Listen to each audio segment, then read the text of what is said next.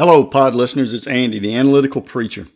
Just to be honest, one of the things that upsets preachers the most is when folks intentionally twist scripture in the Bible to prove their own point or to get away with what they want to get away with or to make scripture say something from a specific point that they really know scripture doesn't say.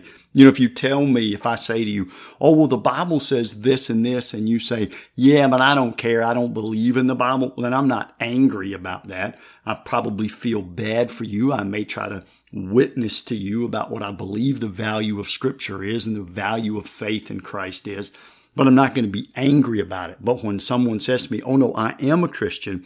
I do read the Bible. I do care to follow the scripture. And then I hear them twisting scripture to try to get it to say something that they know it doesn't say. Yeah, it does sort of fuel some angst and some anger within me. And one of the ways that I have heard this done is when bigots try to take this one section of scripture, which I'm going to read for you in a second. When bigots take this one section of scripture that's in the Old Testament and try to falsely claim that the Bible, therefore God, stands against interracial marriage. The Bible does not stand against interracial marriage. There is something the Bible stands against relative to whom we date and who we marry. We'll talk about that. But let me, in this podcast, just really quickly, and this won't take long, let me just kind of set the record straight. Let me read the scriptures in questions. We'll explain them. And then we can go from there. The scripture in question is found in Deuteronomy chapter 7. So the Hebrew people, the Israelites, had been rescued from bondage in Egypt. Moses had led them, of course, across the Red Sea, had received the 10 Commandments, etc.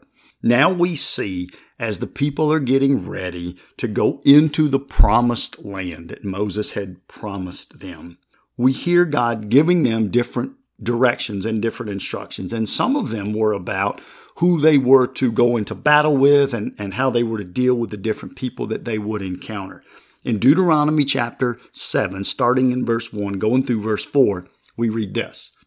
When the Lord your God brings you into the land that you are entering to take possession of it, and clears away many nations before you, the Hittites, the Girgashites, the Amorites, the Canaanites, the Perizzites, the Hivites, and the Jebusites, 7 nations more numerous and mightier than you.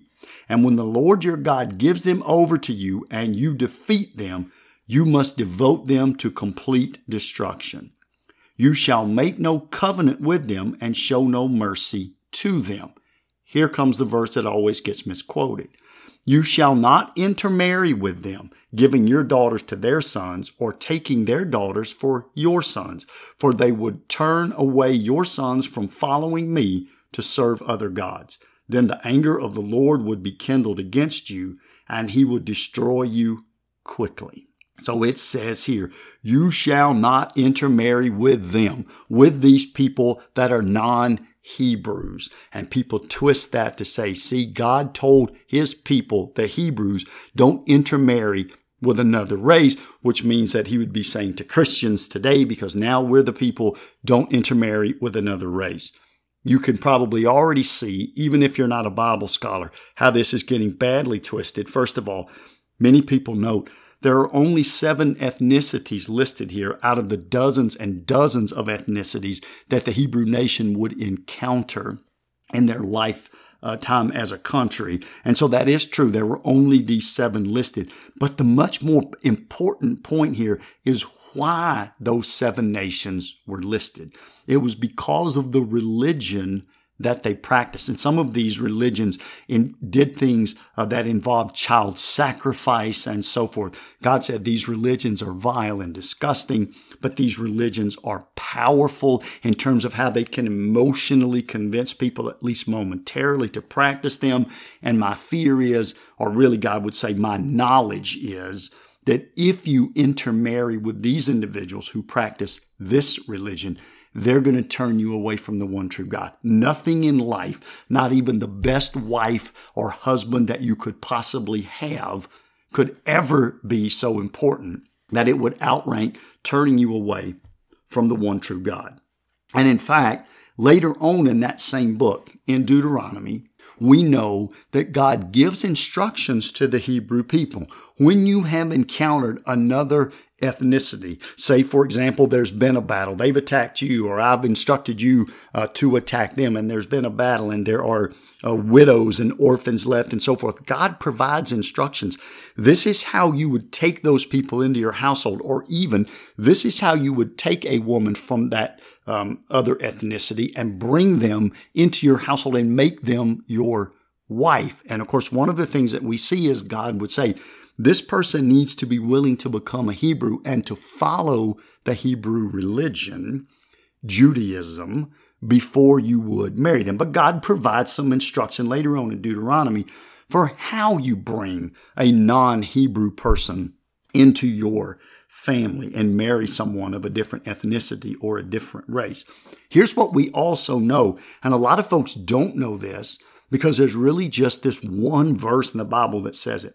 But Moses, the first great Hebrew prophet, now of course Christ was greater, but Moses, the first great Hebrew prophet that led God's people out of captivity in Egypt and wrote the first 5 books of the Bible, Moses was himself at one point married to a black woman from Africa. And we know this because in Numbers chapter 12, verse 1, we read this. Miriam and Aaron, by the way, are Moses' sister and his brother. Miriam and Aaron spoke against Moses because of the Cushite woman whom he had married, for he had married a Cushite woman. The land of Cush in Moses' time is roughly what we would call the country of Ethiopia today. I believe it was a little larger than just the country of Ethiopia. If you're not familiar, that's sort of on the northeastern sort of part of the Ethiopian continent, down right there, down below Egypt. And in fact, the Hebrew word that we translate Cush and so forth is sometimes translated from Hebrew into Ethiopian. And actually, sometimes the word Cush is translated from Hebrew just as the word black. And so this was a black Cushite woman Moses had married. What we don't know is exactly when he was married. Many scholars say, given Miriam and Aaron's reaction, it must have been during the time that this book of Numbers was written, because that would kind of make the most sense. So let me put a timeline together and give you a couple quick options. We know if you go back to a prior book, if you go back to Exodus, right before the book of Numbers, we know, and you can find this in Exodus chapter 2, verse 21, if you're interested to check the preacher on it, that's fine.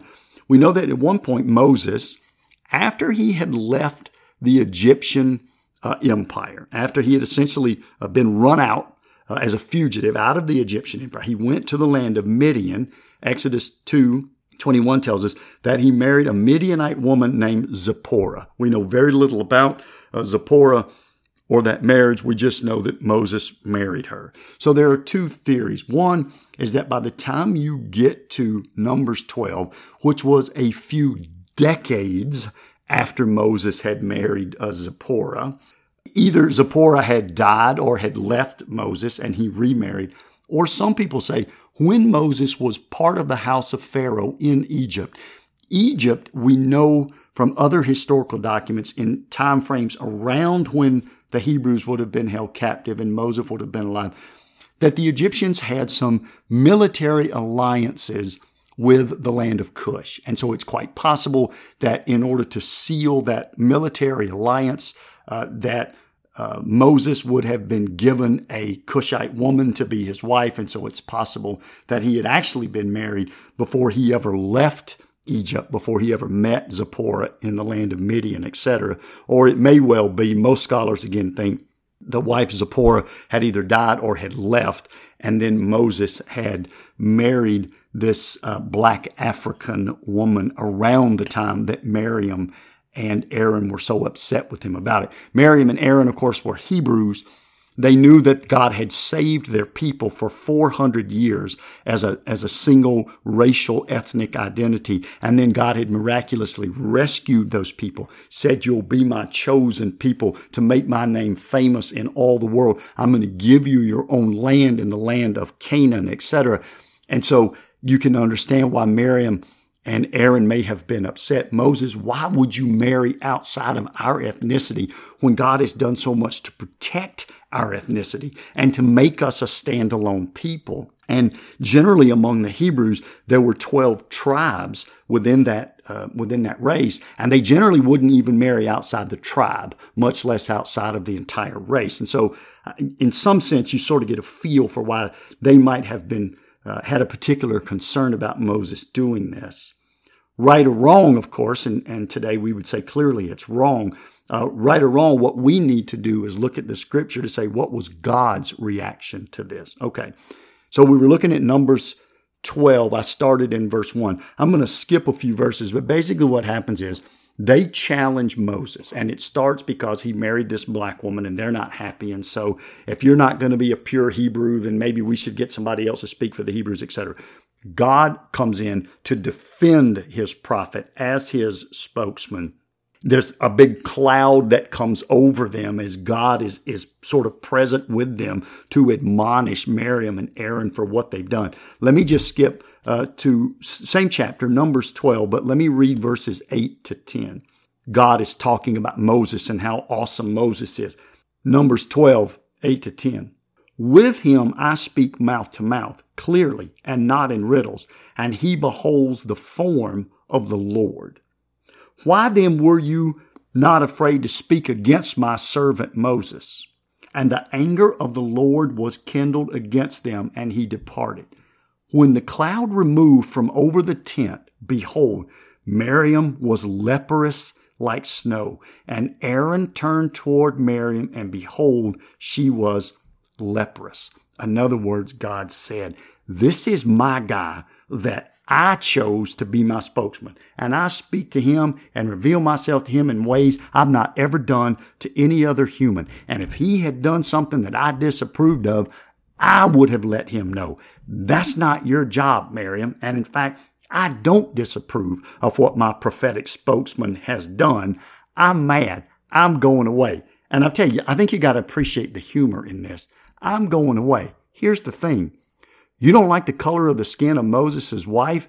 Then how about I turn your skin snow white with leprosy?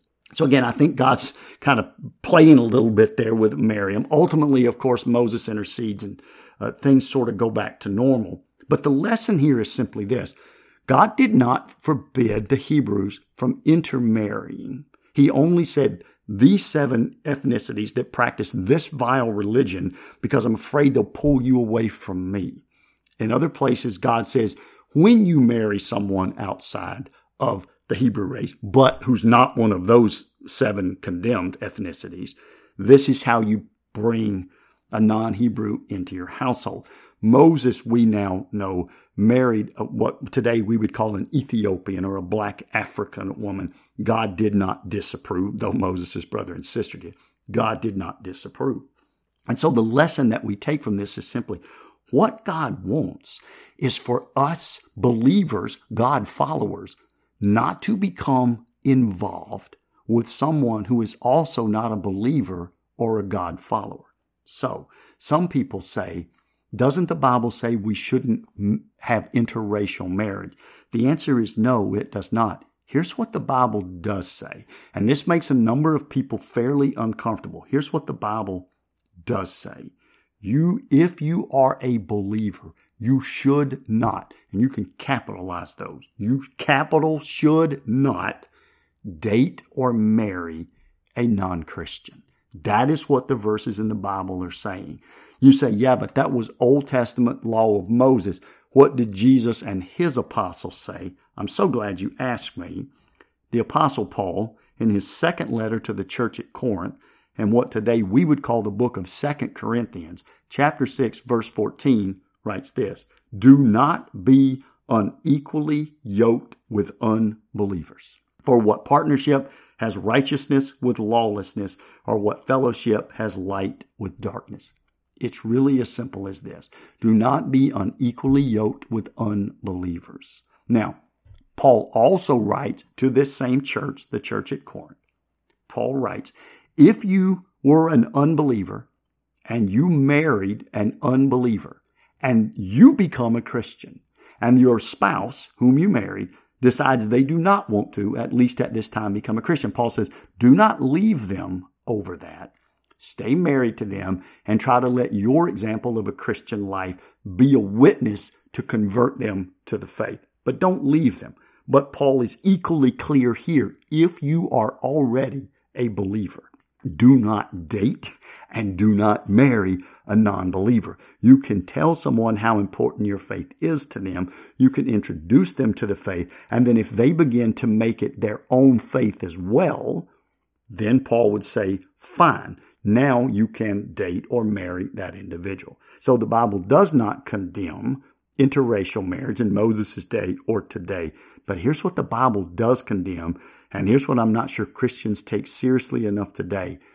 God implores us as believers not to date and not to marry an unbeliever, because God has a very real concern that for too many of us, living daily with a non-believer is ultimately going to have a bad impact on our faith. And nothing, including the best relationship on earth, nothing could ever be more important than your relationship with God and practicing in and growing in your faith with God through Christ, empowered by the Holy Spirit, until you are brought to the full stature of being Jesus like yourself. All right, folks, thanks for listening. Until the next podcast, this is Andy.